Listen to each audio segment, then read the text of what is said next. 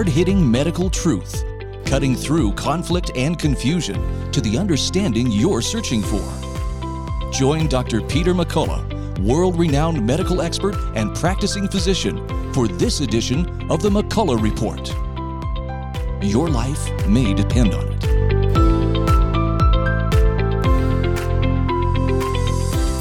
Let's get real, let's get loud. On America Out Loud Talk Radio, this is the McCullough Report, and I'm Dr. Peter McCullough. I'm fresh off a trip, returned to Dallas, from testifying in the Arizona State Capitol, Phoenix, Arizona, for the Novel Coronavirus Southwestern Intergovernmental Committee.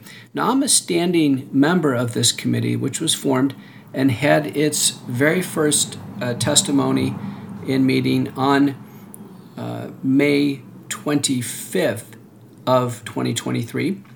And this is a bicameral committee.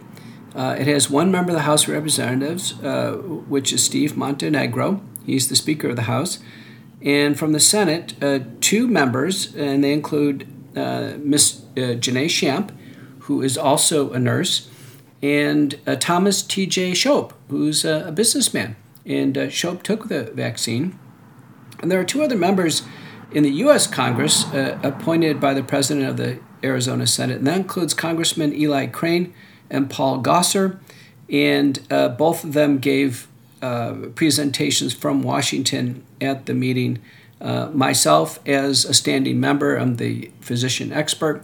This meeting also was joined by attorney Aaron Seary from the I Can Decide NGO, which is supporting parents and individual rights on vaccines, as well as Lieutenant Colonel Pete Chambers, who is recently retired from the military, former hero, Green Beret, who suffered a vaccine injury himself and refused to further vaccinate his soldiers under him, and he had thousands under him. This was a riveting testimony, a riveting meeting. It was broadcast live by the Highwire. So you can go to the Highwire and actually catch the entire hearing. Now, it's about 8 hours long. And what I've done for the back half of the McCullough Report is I have included my prepared statements, and you'll hear me cite the literature, and then some question and answer and some feedback from the senators, as well as by Lieutenant Colonel Dr. Pete Chambers. So we had two physicians there on the committee. You can hear that we have clear concerns over the safety and efficacy of the COVID-19 vaccines and the debacle that's played out. But you'll also hear some constructive suggestions. And I want you to understand this is not just about complaining, but it's about giving some concrete suggestions.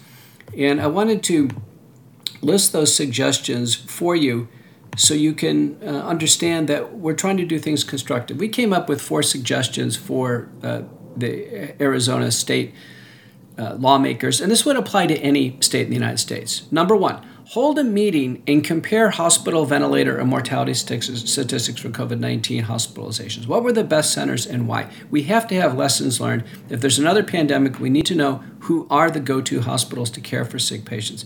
Number 2, for any new EUA vaccine, convene an independent state data safety monitoring committee with authority to halt statewide vaccination for serious safety issues. Number 4, remove all current and future COVID-19 vaccines from statewide use. Number 4, do an inventory of biolabs in the state and inquire on gain-of-function research programs that are allowed, if not federally funded. Demand safety and procedural accountability, otherwise ban such programs. I think these are 4 very constructive steps that every state could take, every country could take, those listening to the McCullough Report. So let's get on to it.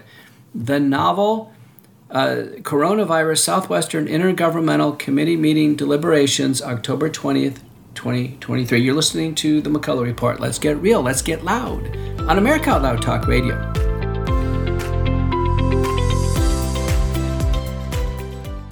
World-class care from doctors you can trust, all from the comfort of your home. That is One Wellness. Dr. Peter McCullough and his team at The Wellness Company launched the One Wellness membership to provide free monthly supplements and unlimited telemedicine access with doctors that share your values. Be a part of a revolutionary new healthcare system that puts your health and well-being above the interests of Big Pharma's bottom line. It's the way healthcare should be. Go to OutLoudCare.com today and use code OUTLOUD for 25% off your first month of One Wellness.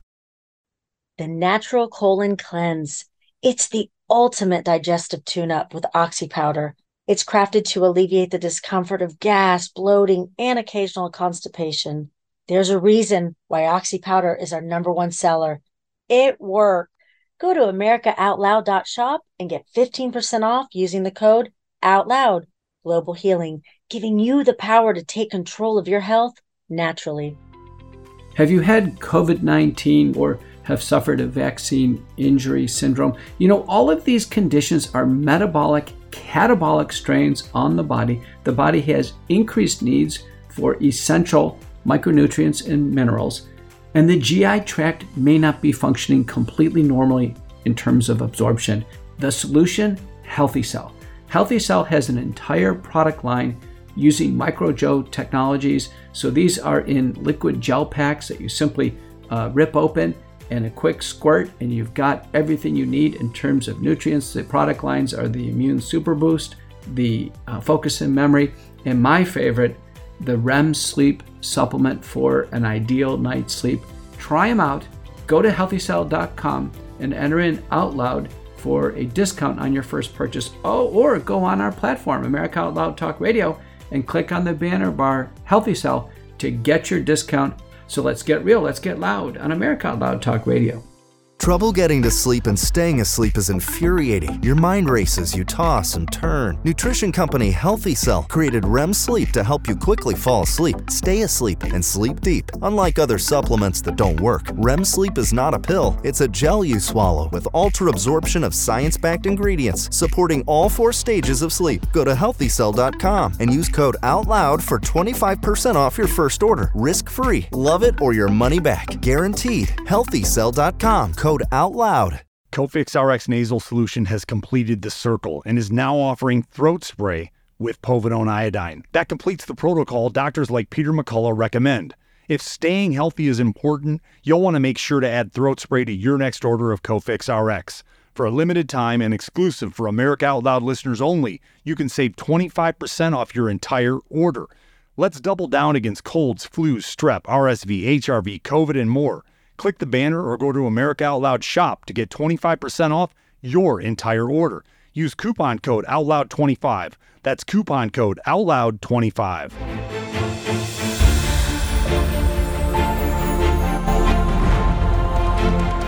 AmericaOutloud.news is beaten to the pulse of our nation.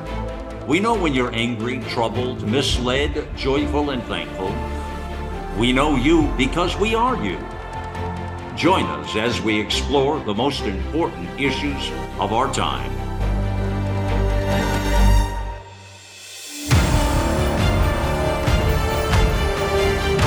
America Out Loud Talk Radio. It's a fight for the soul of humanity.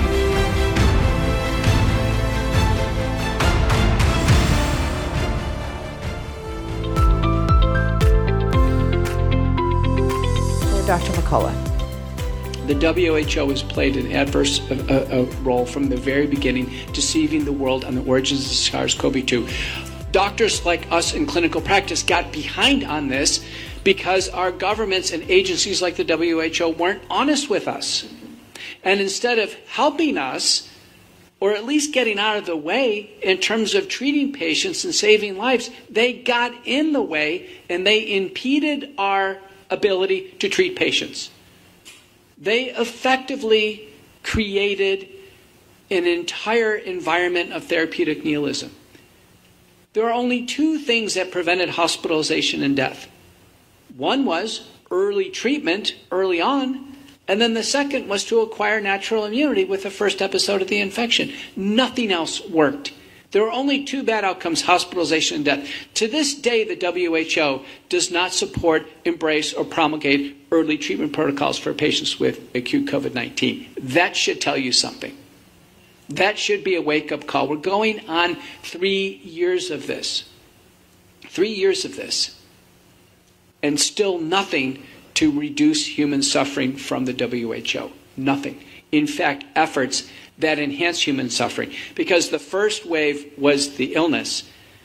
And I've testified in the U.S. Senate multiple times, the majority of hospitalizations and deaths were completely avoidable in the highest risk patients with early intervention, starting with virucidal nasal sprays and gargles, and then intravenous and oral drugs administered at home to get people through the illness. Now enter the vaccines. Since 2021, the vaccines have ravaged the population in the world. Worldwide, 2/3 of people took a vaccine. The United States COVID community state study shows 75% of Americans took a vaccine. Thankfully, 25% didn't. I was the only public health and public figure in the United States in writing to question the vaccines before they came out. And I did it as loudly as I could. The COVID-19 vaccines in the United States, 94% of Americans took a messenger RNA vaccine.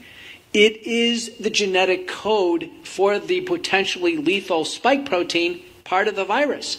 It was the worst idea ever to install the genetic code by injection and allow unbridled production of a potentially lethal protein in the human body for an uncontrolled duration of time. Everything we've learned about the vaccine since they've come out is horrifying. I'm Dr. Peter McCullough. I'm a practicing internist and cardiologist in Dallas, Texas, and that was my prepared remarks for the European Parliament on September 13th, 2023. A giant issue for all countries is whether they will fully subscribe to the World Health Organization Pandemic Treaty Alliance and the international regulations that are being proposed, which will give the World Health Organization complete dominion, binding by international law, over all plants, animals, and humans on the globe. The Biden administration is fully in support of this. I've written my local congressman in Texas. He's fully in support of this, as so many people in Washington. So keep that in mind when you're inquiring with, discussing, and listening to those seeking office about where they stand on the World Health Organization. Very important. As a cardiologist, I'm going to give an update, as I would to other doctors and nurses, in what we call bench to bedside. Bench to bedside. Some of you have heard that. That's a colloquialism that we use in medicine. Here's the updates, and this is all new from the time I presented to this committee several months ago. The first paper is by Schreckenberg and colleagues, published in the Journal of Pharmacology. Schreckenberg took heart muscle cells from rats in a test tube and applied both the Pfizer and Moderna vaccine directly to the cardiomyocytes. This is the type of safety research that the companies should have done during the development of the vaccines. They found within 48 hours the heart muscle cells got very sick. They started to contract in abnormal ways, conduct electricity and depolarization in very abnormal ways within 48 hours. It was evidence of direct cardiac toxicity. If this would have been a drug in development, likely the drug company would have killed it because it demonstrated early and direct harm to the heart muscle cells. Now, Crossan and colleagues from Harvard has found the messenger RNA in the human heart in people who have died after the vaccine. It's physically in the heart. Castriuta and colleagues, published in the Journal of Pathology, Microbiology and Immunology, has found circulating messenger RNA in the blood for 28 days. And that's as long as they've looked. So the messenger RNA itself is now being measured in research, and these are not findings that are reassuring at all. Brogna and colleagues from Germany, published in the journal Proteomics, found circulating spike protein produced by the messenger RNA in the blood in half of the people who took the vaccine out to 6 months, and that's as long as they've looked. So if someone is following the government schedule for the vaccines right now, they have circulating spike protein in the bloodstream from the vaccine for 6 months. They take another shot, they get more circulating spike protein from the vaccines, and it keeps going and going. The spike protein itself is directly dangerous to cells, tissues, and organs in the human body. And these are very exact measurements telling us that this vaccine, the messenger RNA, and the spike protein that is produced are long-lasting and are not being broken down by normal human enzymes. The messenger RNA is synthetic. It's been changed. The change is called pseudouridination. It replaces a normal nucleic acid, uracil, with something called pseudouridine. There are indestructible 5' and 3' nucleoside analog caps. The Nobel Prize was just awarded to Weissman and to Carrico for this modification of the RNA. Now, in theory, the messenger RNA would be great if it was producing a normal human protein, like missing insulin in a type 1 diabetic, as an example. But when we're talking about a vaccine and producing an abnormal and dangerous protein, it's a very bad idea. Now, the vaccine companies that own intellectual property on messenger RNA, there's 9,000 patents on messenger RNA. And the leading patent assignees are CureVac, Sanofi, BioNTech, Moderna, and the U.S. government are the leading patent assignees. No single person invented messenger RNA. Don't be fooled by someone who comes out and said they invented it. 9,000 patents. There are an incredible set of investments made worldwide by companies on messenger RNA. The ones that are made for the vaccines appear to be an intellectual gamble that we can trick the body into producing a foreign protein and not trigger autoimmunity and not trigger problems. Next up will be the flu vaccine. If the flu vaccine, and one of the proteins this flu vaccine makes is the spike protein, and it's called the hemagglutinates on the flu vaccine, we could take a relatively benign vaccine and make it a very harmful vaccine if we had uncontrolled production of influenza hemagglutinates. Keep that in mind. Now, as a cardiologist, a paper published in Radiology caught my eye. Nakahara and colleagues studied over 700 people who took the vaccine and 300 people who did not take the vaccine. They had cardiac PET scans, positron emission tomography, which studies the metabolism of the heart. Normally, the heart relies on free fatty acids as its fuel from the bloodstream. A diseased pattern is when the heart starts to prefer glucose and takes up 18-fluorodeoxyglucose. So when I order a PET scan in clinical practice, I'm looking for a diseased area of the heart, typically it's because it's not getting enough blood flow, with a cardiac PET scan. What Nakahara and colleagues found is virtually everyone who took the vaccine, the heart shifted towards taking up fluorodeoxyglucose. The PET scans became abnormal. 65% of people who took the vaccine had a sore arm. Those who had a sore arm had the greatest abnormalities in the PET scan. Now, Schwab and colleagues in Germany have done an autopsy study, and they found when there's inflammation in the arm at the time of death, there's inflammation in the heart. So a clinical clue into who may become sick with the vaccines and who doesn't is the initial reaction in the arm. This is a very important point. Many have shown this. Now to humans. Hulscher and colleagues at the University of Michigan, who sought me out in an approved project by the University of Michigan School of Public Health, of which I am a graduate, we performed a systematic review of all the autopsy cases published in the peer-reviewed medical literature. We reviewed over 600 papers, extracted all the data from each autopsy, made evidence tables from that, and then submitted those results to 3 independent reviewers for them to adjudicate whether or not the death was caused by the vaccine based on our contemporary knowledge of what the vaccine does to the human body, not based on the author's original conclusions, because we were learning over time and it's very hard to see case by case what was going on. In 325 cases, the panel adjudicated 73.9% of the cases as being due to the vaccine or significantly contribute to the vaccine. Now, in the cases, the 28 cases where the doctors thought it was myocarditis or the cardiac arrest was due to the vaccine, 100% of the time, myocarditis or cardiac damage was found due to the vaccine. This paper was favorably reviewed by the Lancet editorial staff. It was triaged to a lower journal, and Lancet Family Journal. We declined and took it to a higher level journal for continued review. But Lancet accepted it on its preprint server, and after 2 reviews to make sure that the paper met all the criterion for preprint publication, it received surges of downloads over one night. And then Elsevier, the parent publishing company in Lancet, censored it off their platform. And they claimed at that time that the methodology did not support the conclusions. We used a standard search technology called Prisma technology, and we had standard adjudication review that met every bit of grade for academic publication.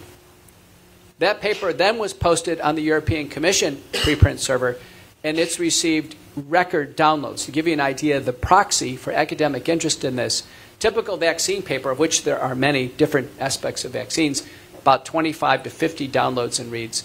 We are now at over 250,000 downloads and reads on the autopsy paper. But as we sit here today, the next person who dies after a vaccine, and there is no other explanation, there's no other terminal disease, terminal cardiac disease, terminal cancer, no homicide, suicide, drug overdose, no other explanation. On a more probable than not basis, that death is due to the vaccine if we performed an autopsy. I want everyone to understand that. Now to population. So we've gone from the bench to the bedside to the population. A single case, I think, exemplifies the great concern of what we're facing right now. It's the case of Oscar Cabrera Adames. He is a Dominican basketball player who plays internationally. In 2021, he gets a COVID-19 vaccine. He suffers a cardiac arrest on the basketball court and then is successfully resuscitated. He messages out publicly that he has vaccine myocarditis and his cardiac arrest is due to the myocarditis. He is appropriately taken out of sports because we know when there's myocarditis, athletic competition can trigger a cardiac arrest. This was our guidelines before COVID. So all forms of myocarditis cannot participate in sports. He's out of sports. He's trying to recover. Presumably he's treated. He's on a medical stress test with the EKG on to assess whether or not he's ready to return to sports, did not have an ICD implanted, and he suffers a fatal cardiac arrest on the treadmill. Now, as a cardiologist, I've supervised treadmills my entire life. I've actually never had a fatal case because we have the defibrillator there, IVs, and all the drugs. So I can tell you almost certainly this cardiac arrest was a brutal cardiac arrest in a perfectly healthy basketball player. If what happened to Oscar Cabrera Adames is any proxy for what could happen to individuals taking the vaccine, as a cardiologist, I am frightened. Let me repeat, he died 2 years after he took the initial vaccines in 2021. Under supervised medical care, he died. To give you any idea of the level of concern. Now, an epidemiologist from Canada, Rancourt and colleagues, has published an ecological analysis from countries all over the world. He estimates that 17 million people potentially have died after COVID-19 vaccination. This is going to exceed almost every known world tragedy that we can think of if this continues. Our U.S. CDC VAERS system, Vaccine Event Reporting System, as through September 25th, 2020, has recorded 18,188 deaths that the CDC has certified that the deaths have happened. 86% of the reports to the VAERS system are made by doctors, nurses, paramedics, people who think the vaccine is the cause of the problem. Our CDC is verifying 18,188 Americans. Now, in the FDA testimony by experts who have testified, the underreporting ratio, the number of underreports, because if we don't have the vaccine card, the paramedics don't have it, we can't report it. The underreporting factor is anchored at 30. In one peer-reviewed paper, it's anchored at 40. But if we're conservative and we take it at 30, as we sit here today, 545,640 Americans have died after the COVID-19 vaccine. Of the 18,188 that the CDC has curated, of that 18,000 that the CDC knows have died after the vaccine, 1,100 have died on the same day they took the vaccine, some within a few minutes of taking it in the vaccine center or a few hours afterwards. That is where we sit today. And yet we have no broad recognition of this astronomical mortality signal by any public health official in the United States, nor by the representatives of any of the committees in the House and the Senate that supervise this. Nor do we have it broadly acknowledged by presidential candidates or others. We don't have it broadly acknowledged by corporate boards of corporations or by the presidents and provosts and deans of universities. There is a massive blindness to this gigantic mortality signal. Finally, I want to go over the Bradford Hill criteria for causation. It's an epidemiologic criteria that we use. I'm trained in epidemiology. I've published in this field for 4 decades. Sir Austin Bradford Hill proposed a way of thinking about a potential cause of death, and to have us understand, did something cause death? And he originally applied it to smoking. Did smoking cause lung cancer? That was the original exercise. So one of the first criteria is, is it a big signal? Is it worth talking about? The answer is yes. This is the biggest biological safety signal we've seen of all time. There's more deaths now than with any other medicinal product that we can think of in modern use. So it's a big signal. Is it internally consistent? Meaning, are there other near misses? Do we have a stroke in a young woman in her 30s that could have been fatal? Yes, we just heard about that today. Or a cardiac arrest of which a basketball player just was resuscitated. Yes, if they didn't have the defibrillator paddles and he wasn't on the court, he would have died. So yes, we have internal consistency, meaning we see tons of near misses. Do we have external consistency? The answer is yes. We have 39 safety databases in the world, including the VAERS system, but in the big ones, the Yellow Card, the European Union, the WHO VigiSafe, the EMA UDRA system, the UK Yellow Card system, VAERS, they all agree we see record mortalities after the vaccine. So we have external consistency. Is there biologic plausibility? Yes. The vaccines install the genetic code for the deadly spike protein, which causes disease and damage in tissues, organs, and in the human body. The spike protein is found in the blood clots. It's physically in the blood clots. It's physically found in cells for as long as we've looked, sadly. There's not a single study showing the messenger RNA goes away or the spike protein completely goes away. We are searching for ways to remove that threat from the body. Is it temporary related? Yes. Events that happen very close in time to when someone takes a vaccine become more and more likely to use the vaccine. Now, if 1,100 Americans, as our CDC tells us, died on the same day they took the vaccine, that's in the context of someone walking into a vaccine center or somebody healthy enough to take a vaccine. These aren't moribund people who are on their last day of life and figured, well, I'm just going to take a COVID vaccine. As a doctor, I would never recommend or administer any vaccine on the last day of life in a terminal patient. No, all of these patients were people who were expecting to live. That's the reason why they took the vaccine. And sadly, 1,100 Americans die on the same day they take them, within a few hours. Randomized trials. In the randomized trials, the original ones that Aaron Siri quoted, Pfizer was the lead. We've now learned from the time of the data cutoff in mid-November of 2020 to the time of the FDA meeting December 10th, 2020, there were 38 additional deaths that occurred. These were people on the vaccine, 38 additional deaths. Pfizer did not update the core slides at the FDA committee meeting, nor did they provide an appendix to the briefing booklet. No one on the panel asked Pfizer if there were additional deaths. Now, I've served on FDA panels. I've served as an advisor to companies. I've served as the main presenter. In each and every instance, I've always asked the sponsor, has anything else happened since the time you closed the data set? That is a standard question. So the entire FDA approval process failed. Turns out there was more deaths with Pfizer. And if it would be properly analyzed, the conclusion was there's a 3- to 4-fold excess cardiovascular risk with Pfizer compared to placebo. If that meeting would have been conducted correctly, and if Pfizer would have been fully responsive to presenting the data and fully and honestly and fairly presenting everything that happened, that product should never have been approved.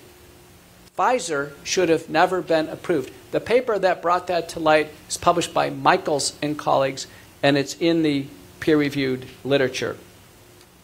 It's my opinion as a doctor, a practicing doctor who's seen patients, and under direct examination, I am seeing the complications of COVID-19 vaccine firsthand. Dr. Chambers is going to give you very vivid testimony in just a minute. And by surveying all the literature and publishing, I'm very active in this field. I have over 70 peer-reviewed publications as an author or a contributing investigator. It's my conclusion that the vaccines, the COVID-19 vaccines, all of them are not safe for human use. I've testified under oath in the U.S. Senate December 7, 2022, that they're not safe for human use. That's my opinion. And by assent, our group agreed. My testimony in the European Parliament, September 17, 2023, reiterated to Europe, the vaccines are not any safer. In fact, the data are worse every minute. They are unsafe from human use. They should be removed from the market. Now, the World Council for Health, which is a evidence-based, consensus-driven worldwide organization, on June 11, 2022, called for all COVID-19 vaccines to be removed from the market.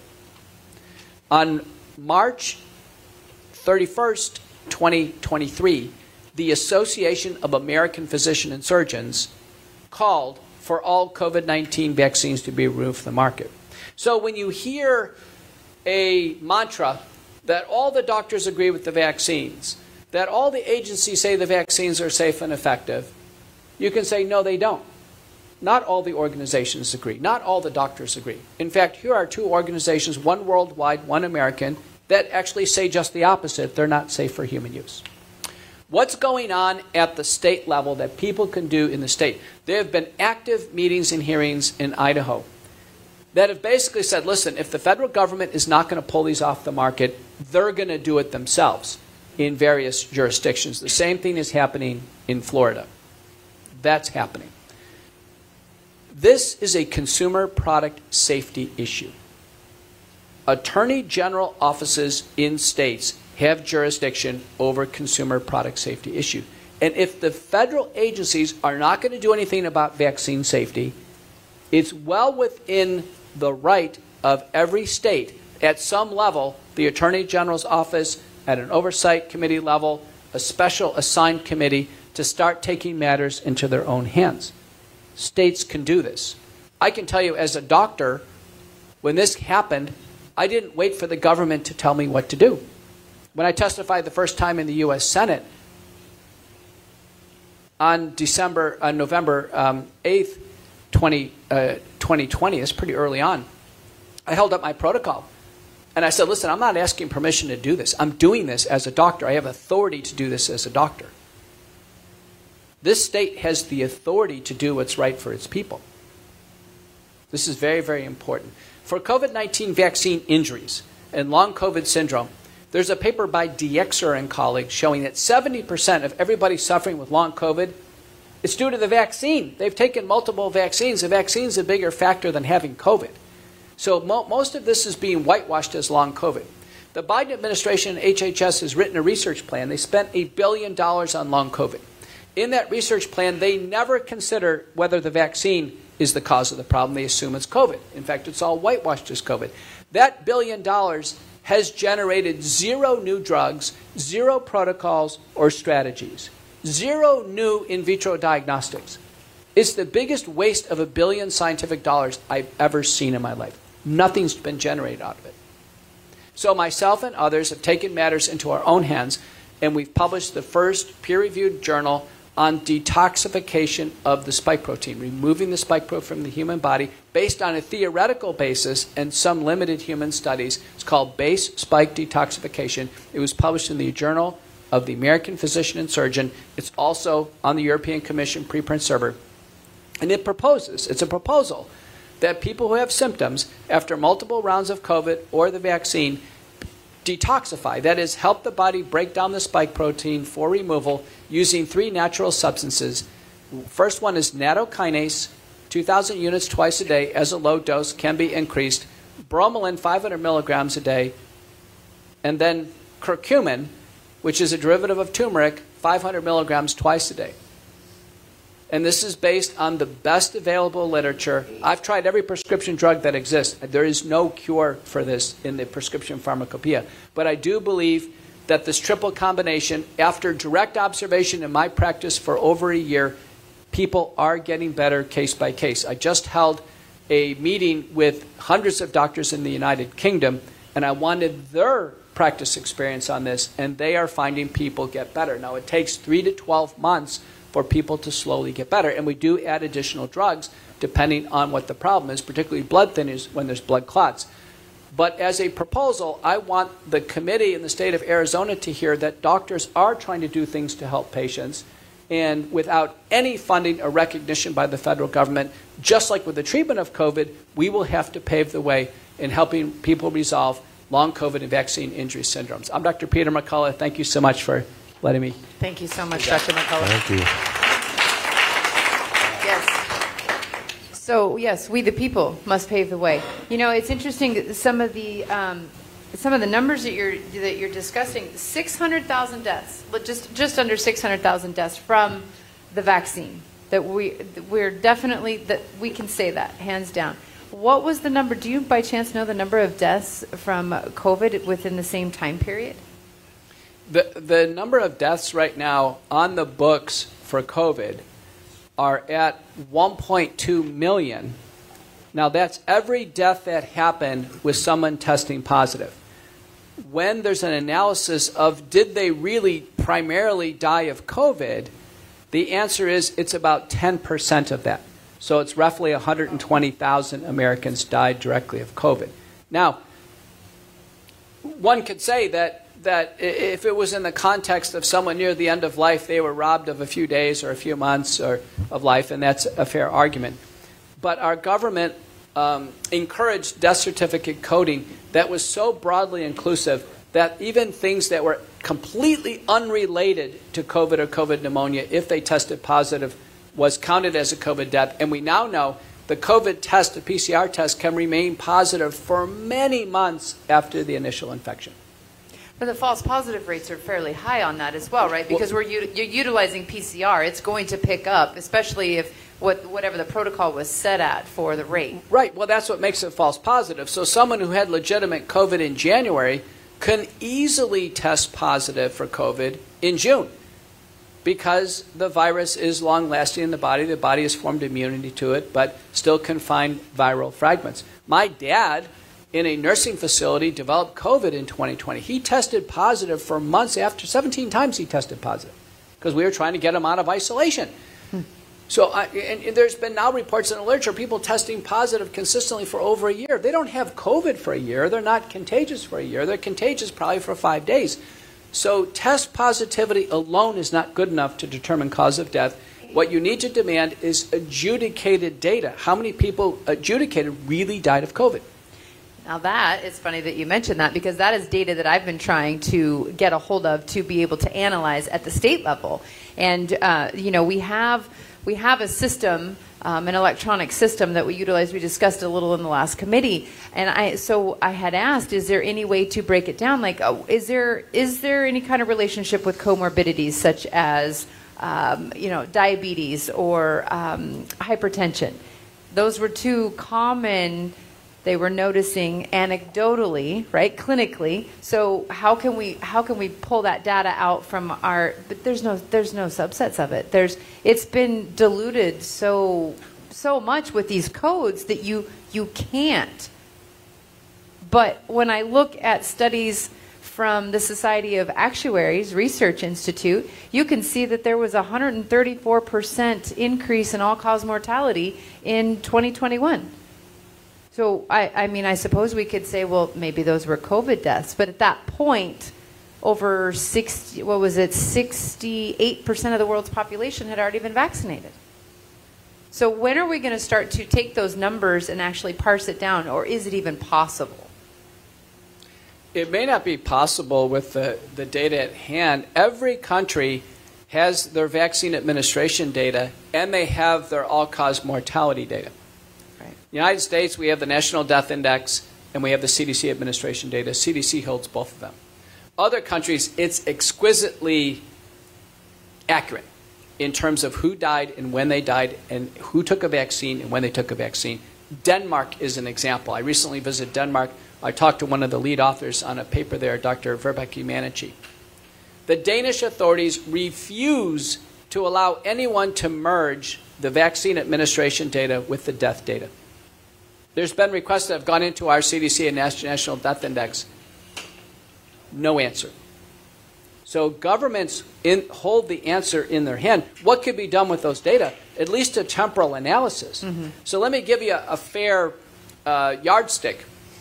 In clinical trials, when we get to the level of the FDA review board, any death that occurs within 30 days of administration of a novel product is counted for the product, period. Mm-hmm. Irrespective of an autopsy or causation. Anything within 30 days, it counts on the product. I've been on 24-day safety monitoring boards, and we always make that rule because we don't know what's going to happen. So 30 days is an arbitrary, I think, fair period of time to make a conclusion. Listen, someone dies within 30 days of taking a new pill or a new shot.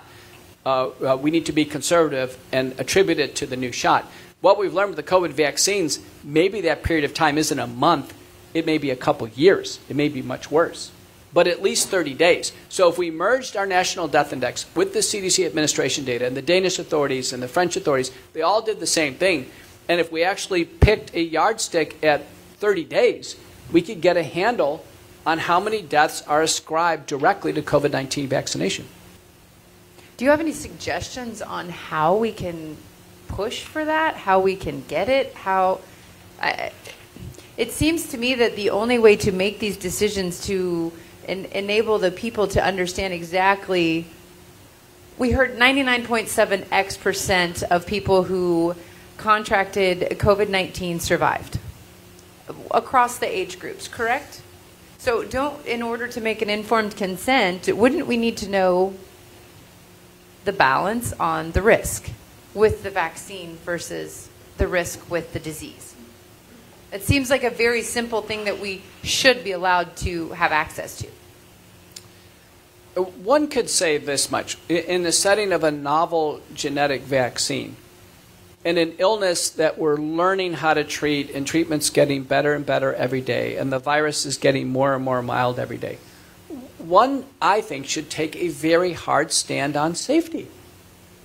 Listen, no American, not a single one should walk into a vaccine center and lose their life. Amen. That should not happen. It's not a matter of, well, we're going to lose some with the vaccine and we're going to lose some with COVID, and we're going to try to weigh out the relative value of someone's life. The American Board of Internal Medicine still has on its website, and this was at about 6,000 vaccine deaths. On its website, it says, well, 6,000 vaccine deaths, that number is pretty small compared to the number of COVID-19. That we're going to somehow value this, like small price to pay in a bad pandemic. And we're going to hear a lot of our public health officials do that. Don't accept that.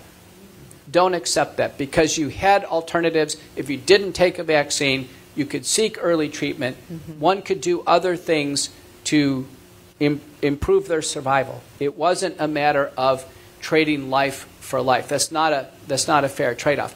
Where we are today in terms of what is the immediate risk of death from the vaccine, with the COVID vaccines, it's been centered right now in about 1 in 800 shots. Wow. 1 in 800 shots is the current number that's generally accepted out there among epidemiologists.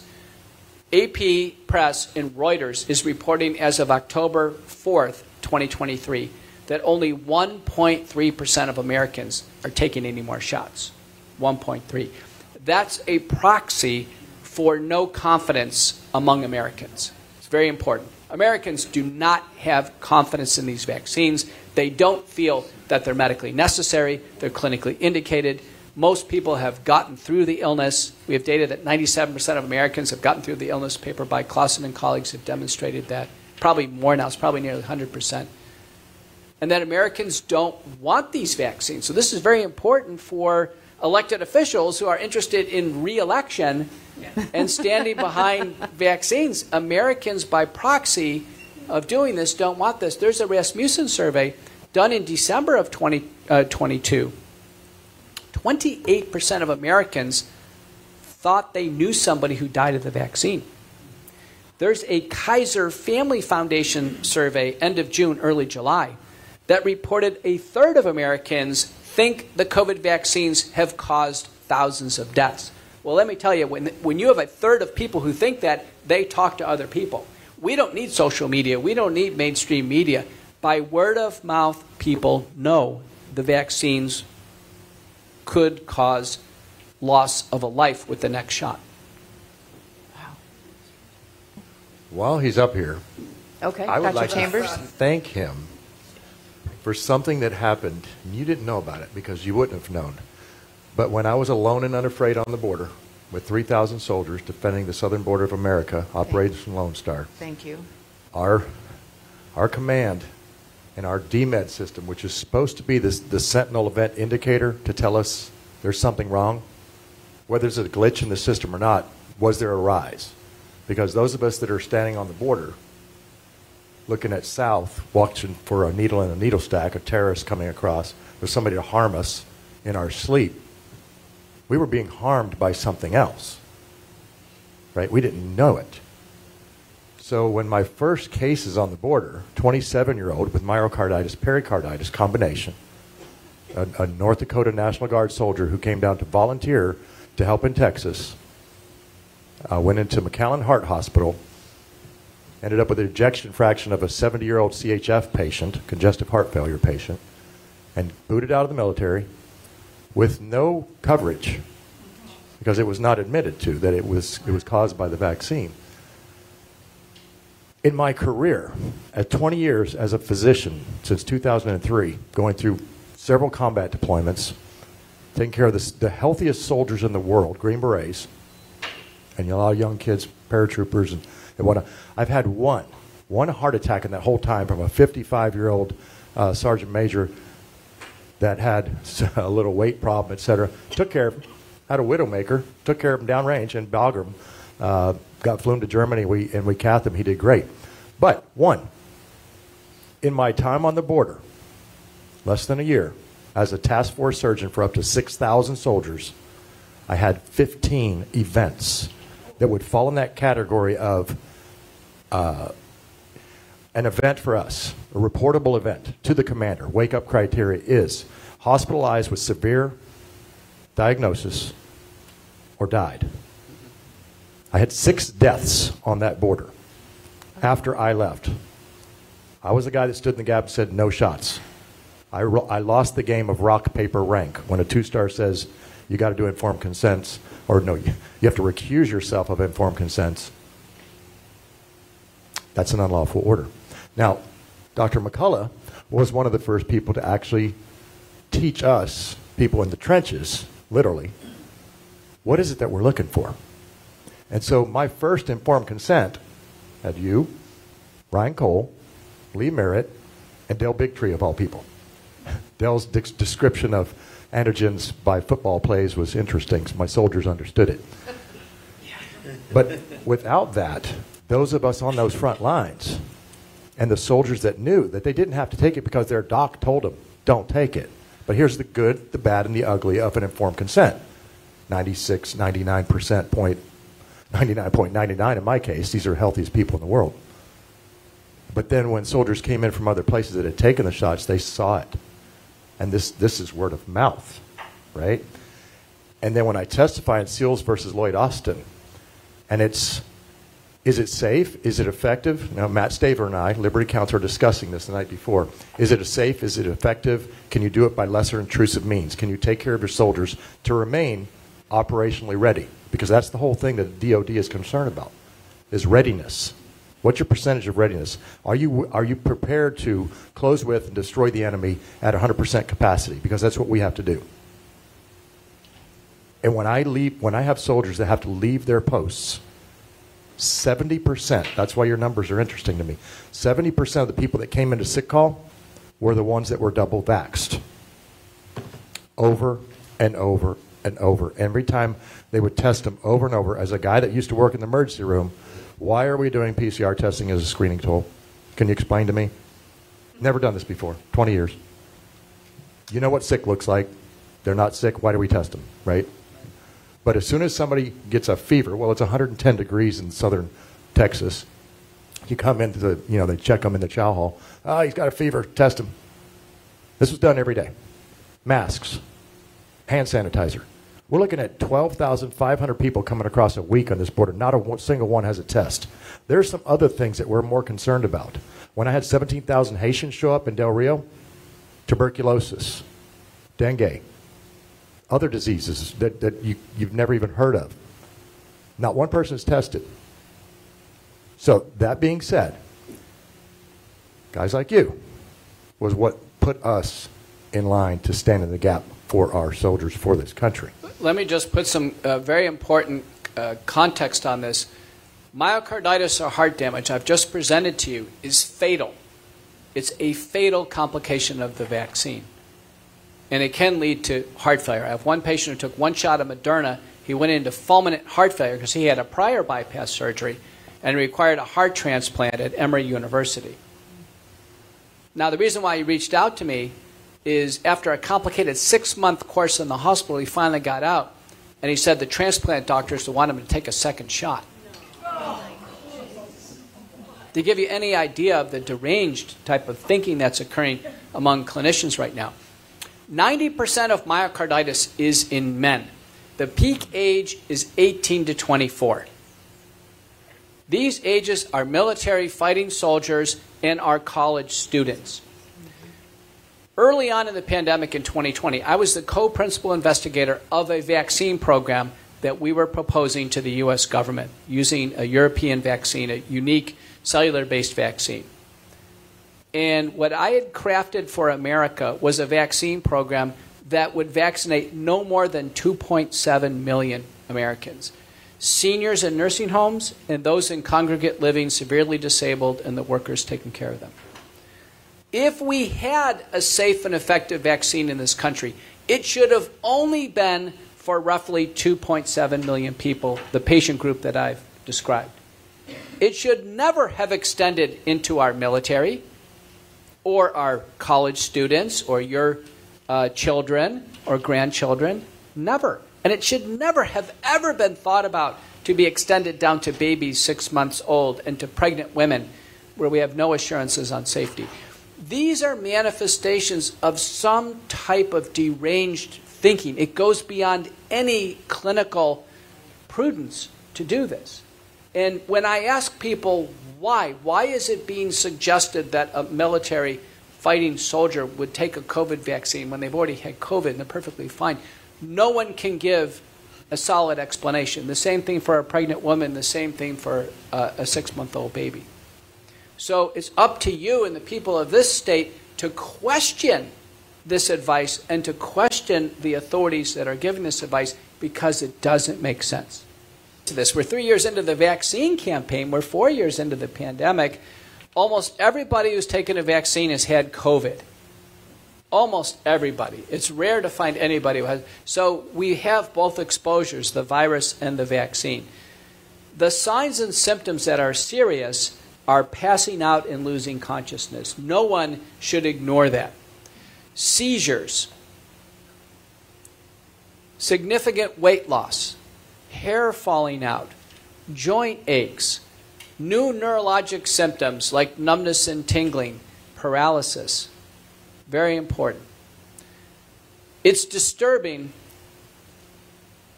but beyond the 4 major areas of damage, cardiac, neurologic, thrombotic or blood clots, and immunologic, there are now emerging data in multiple papers published on the possibility that the vaccines may cause cancer or promote cancer. There are 12 laboratories that have confirmed that the vaccines are contaminated with a cancer-promoting DNA sequence called SV40, little fragments of DNA that are coming off the manufacturing process of E. coli. There's a paper published by Anguis and colleagues, and it outlines what's called the multi-hit hypothesis for cancer. And in that paper, they describe that the spike protein abundantly produced by the vaccines, without question, is likely to inhibit 2 cancer surveillance systems, P53 and BRCA. That the messenger RNA itself, the Chinese have published, impairs DNA repair. That's one of our ways to prevent cancer cells, our body taking care of our own cancer risk. And then lastly, now contamination with SV40, which is a known enhancer of proto-oncogenes in the DNA. So if one has a genetic tendency for a cancer, these pieces of DNA can turn it on. Now, cancer is up in every single cancer surveillance system in the world right now. So it's an open question, is it related to mass vaccination? But in my warnings, TJ, to patients, if patients have had a prior history of cancer in remission, I think they should visit their cancer doctor and consider potentially restaging of where they are. If someone is at high risk for a familial cancer, thyroid cancer, lung cancer, breast, ovary cancer, that high risk by family history or otherwise, they should consider potentially early or additional cancer screening. And then clearly, if they have any of the cardinal features develop, weight loss, intermittent fever, swollen lymph nodes, abdominal pain, chest pain, etc., to get a move on this. Don't sit on what is potentially an aggressive cancer. An appropriate term has come up in the colloquial verbiage on the vaccines. It's called turbo cancer. And it's called turbo cancer for a reason. Because it's like cancer on a turbojet. It's accelerating much more rapidly than we've ever seen before. And I've seen these cases. I don't want to alarm the country and alarm the state of Arizona, but I want people to be aware it's theoretically possible that multiple administrations of a vaccine is probably going to be related to the number of shots in this case, and predisposition could be related to cancer.